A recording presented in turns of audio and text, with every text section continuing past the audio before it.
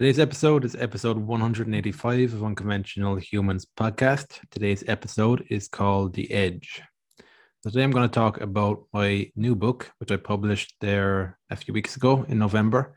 It's called The Edge. It's all about waking up and becoming a creative adult, becoming, I guess, your most authentic self possible through creativity, through being a creative adult.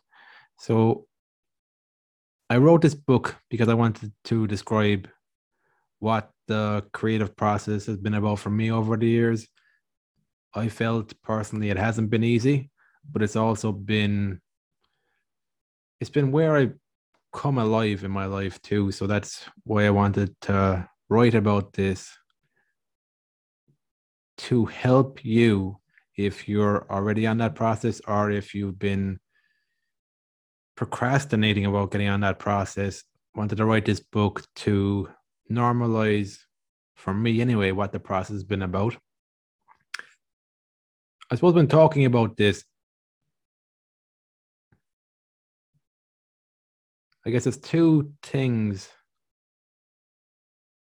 that are relevant. So when I'm like from the story that I'm writing, the first thing, I'm writing a book about following your creative process, following the journey into the unknown, even if there is no definite rewards from doing that, that you'll easily see and be able to show people. I guess what's been a struggle for me, but what's also been probably a good thing right now, is that I couldn't say I'm a successful writer by any stretch of the imagination. So I feel like me writing this story, it's not empty words. It's actually how I feel. It's not like a rich person telling you that money doesn't matter. It's actually somebody who I've followed my path of writing for a good few years now, and I still find it challenging today. But what has changed over time is, I suppose, the biggest benefit I get from writing is to not, it's peeling back layers and layers of not giving a fuck what people think.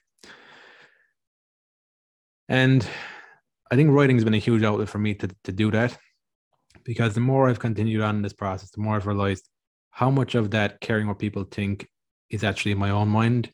Most people aren't bothered about you really, unless you're out there and you're a bit erratic and you're attacking people. Most people won't pay attention to you anyway. So I've realized from doing this process that a lot of my fears were complete illusion. There is a certain amount that is real, but there's also a certain amount that's complete illusion. And the more you stick to the process, the more you start to get to grips with that. You start to sift out illusion from reality. It's a large portion of this book. It also deals with facing reality, that I found from the writing process that because I've been following a feeling that on the external, on the surface level, I wouldn't think it would make a sense to a lot of people. And if I think about it, it doesn't make sense to me. Because I've been following a feeling, I'm getting more of an insight into how important my felt experience of life is, and how much that determines so much of my life, of how I interpret life and how I even feel about myself. So a big part of the creative process for me has been about reconnecting with inner child. That's a paragraph I created called the inner child, which is you're coming back into connection with how you were when you're younger, how you felt that sense of being alive. So even in the background, the image there today is an image taken from the last chapter, The Artist's World. And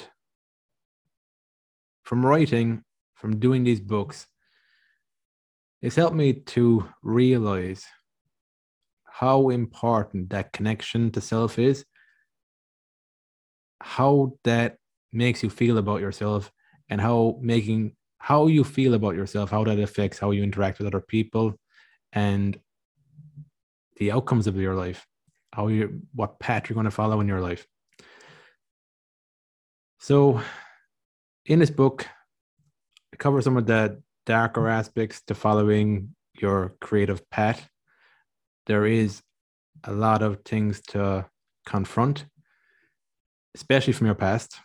You might have gone through things in the past, you might have never known what it was about or what you learned or that it wasn't normal.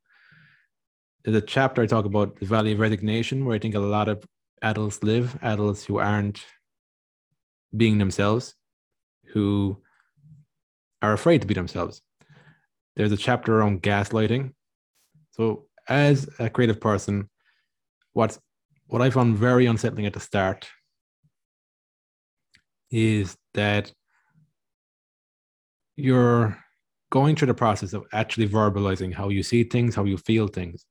And if you're sincere in that process, you'll often feel a little bit mad and unhinged, and you'll feel also a bit isolated because you're expressing things that other people aren't expressing. So that's the dark side of innovation that a lot of people don't tend to talk about because it's not a buzzword. It's not something that you can put in front of people's faces and make it seem sexy and enticing. In my experience, anything that is innovative or new or in some way original, there's a sacrifice to that mightn't be very evident, that mightn't be very clear to people. We don't live in a one-sided universe. You can't have innovation without going through the growing pains of actually creating something new. So in this book, I talk around the isolation that you'll go through as a creative person, that what the process has been about for me has been transforming that sense of isolation, that fear of being alone, that fear of isolation, into being more comfortable with myself and actually enjoying moments of solitude more often. That's alchemy. So it's transforming emotions that are feelings that you are uncomfortable with, that are you're unsettling. Oftentimes I've noticed that you could have an extreme aversion to a feeling without ever really knowing it, and it will just manifest an anxiety about something. But this book, I try and shine a light on. In this book, I try and shine a light on delving deeper into that and seeing the benefits to facing feelings of isolation, feelings of being a bit mad.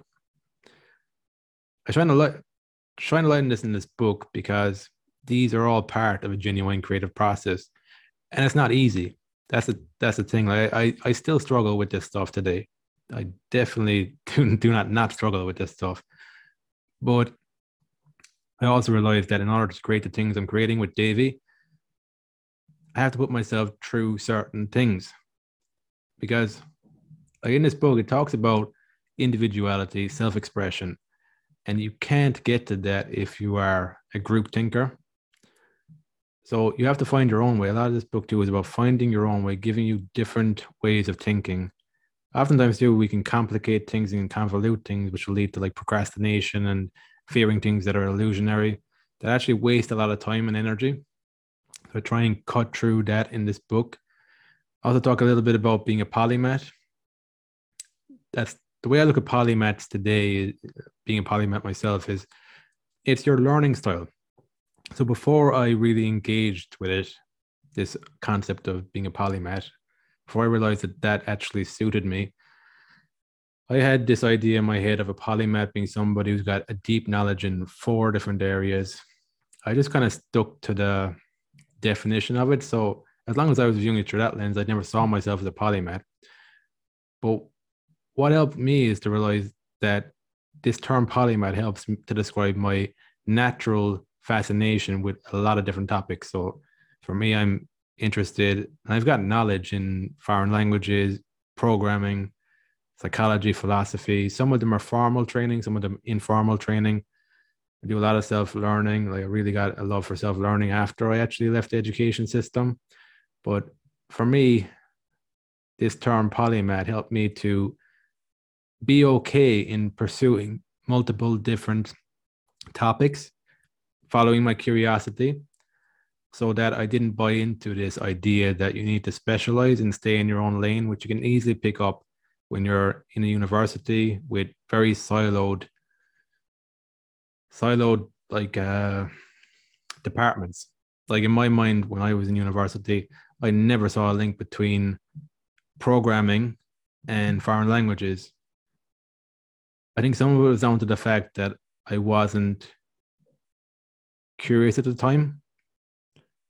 I was very numb to the world of education at that stage in my life. I wasn't allowing myself to be curious in the first place. So if you're not going to allow yourself to be curious, you're never going to see a link, you're not going to see a link.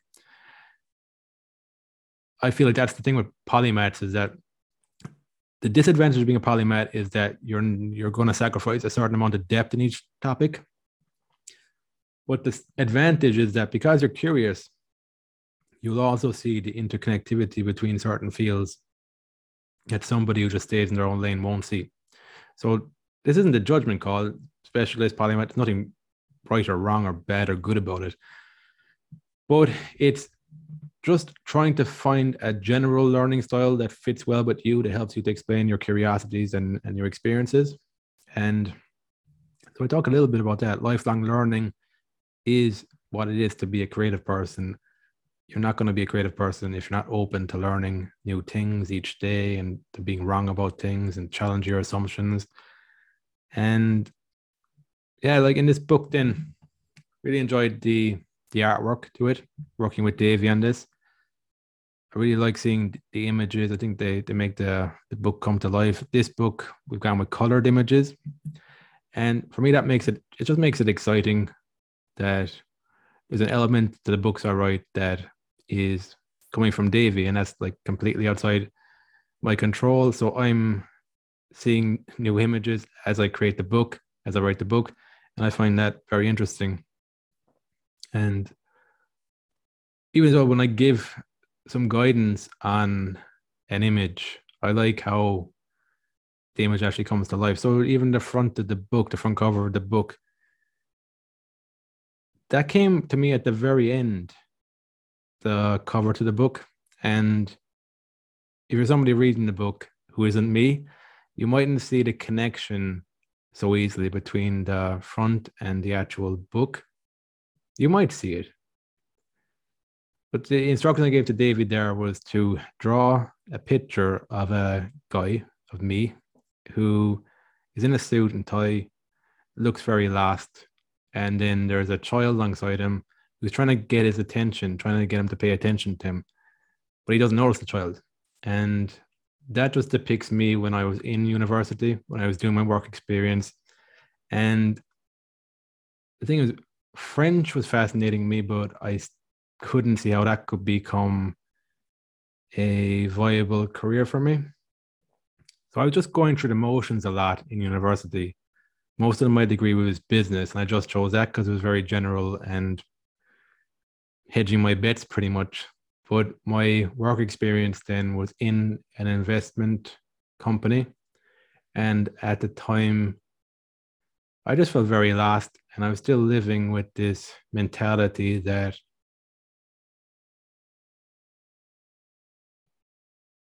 I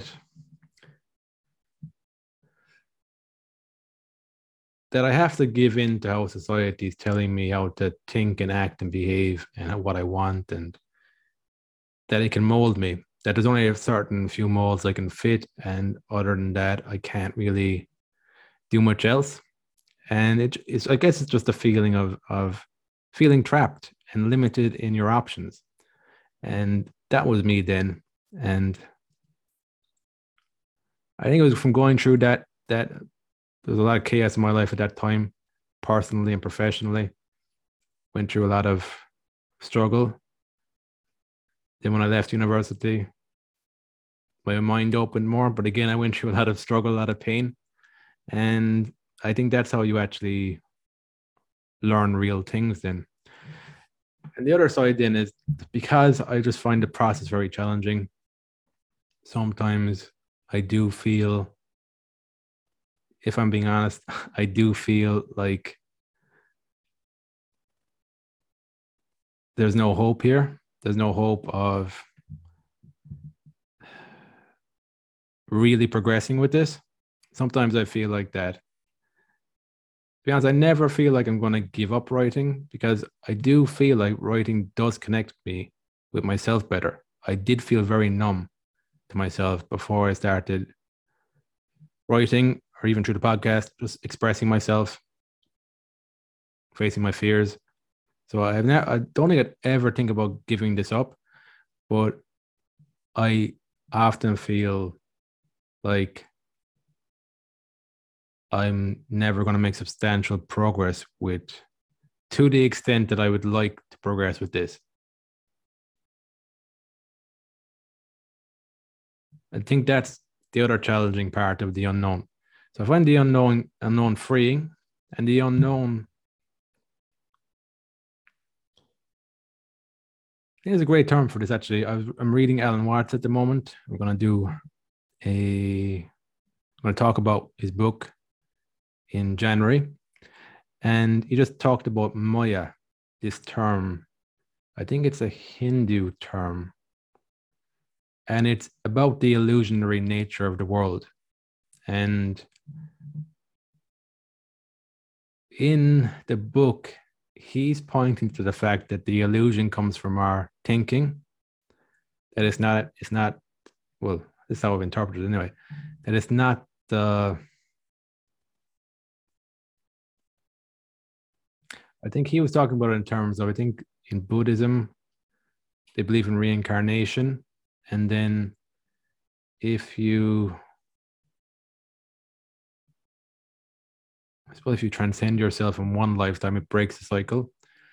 But just coming back to the term Maya, the illusionary nature of the world is that it's in our thought process, it's in our perception of the world, it's in our thinking, and our thinking is created by the social institutions, social conditioning, and the process of waking up to yourself is about seeing through Maya, the illusion, which is seeing through the thinking process and how it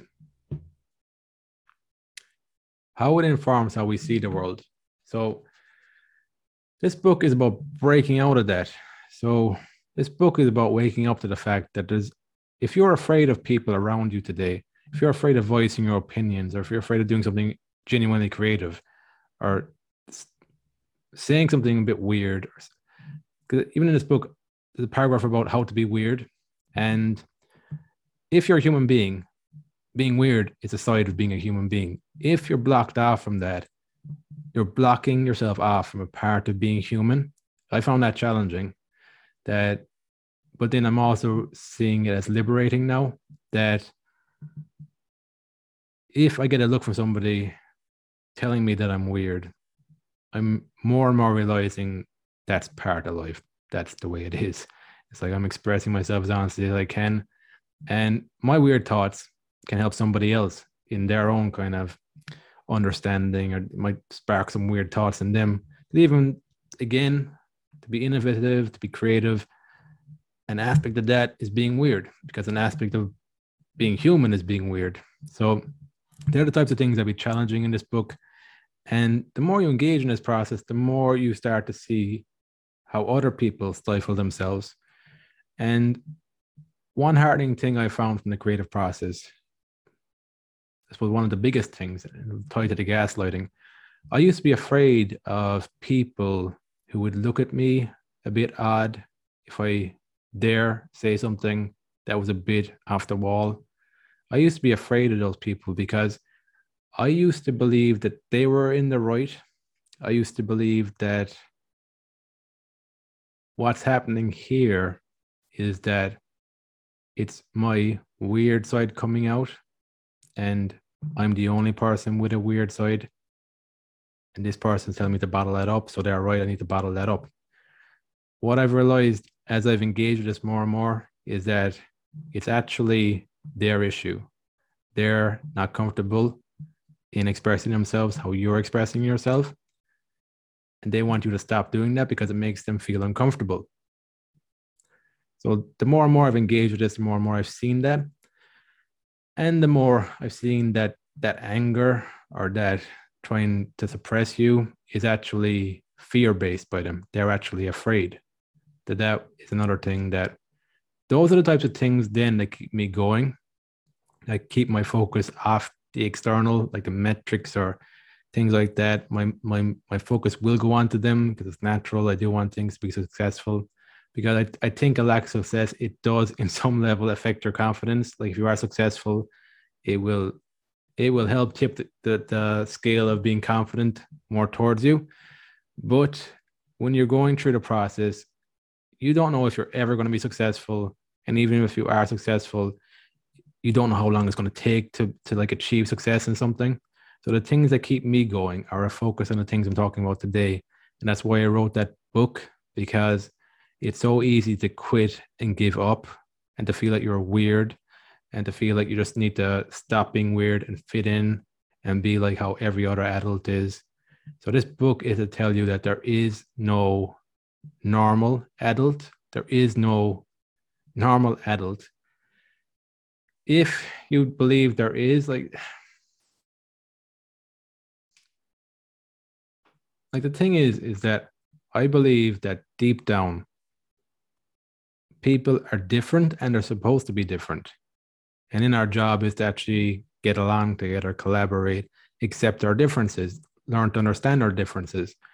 So for me, it's a huge red flag if you if you go to a community and people are very similar.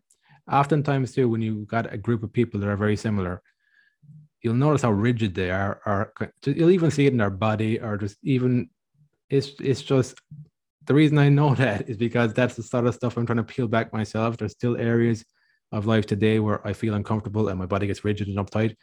There's less and less though, and that's why I engage with this process, because it's about unraveling all that stuff. And there's so much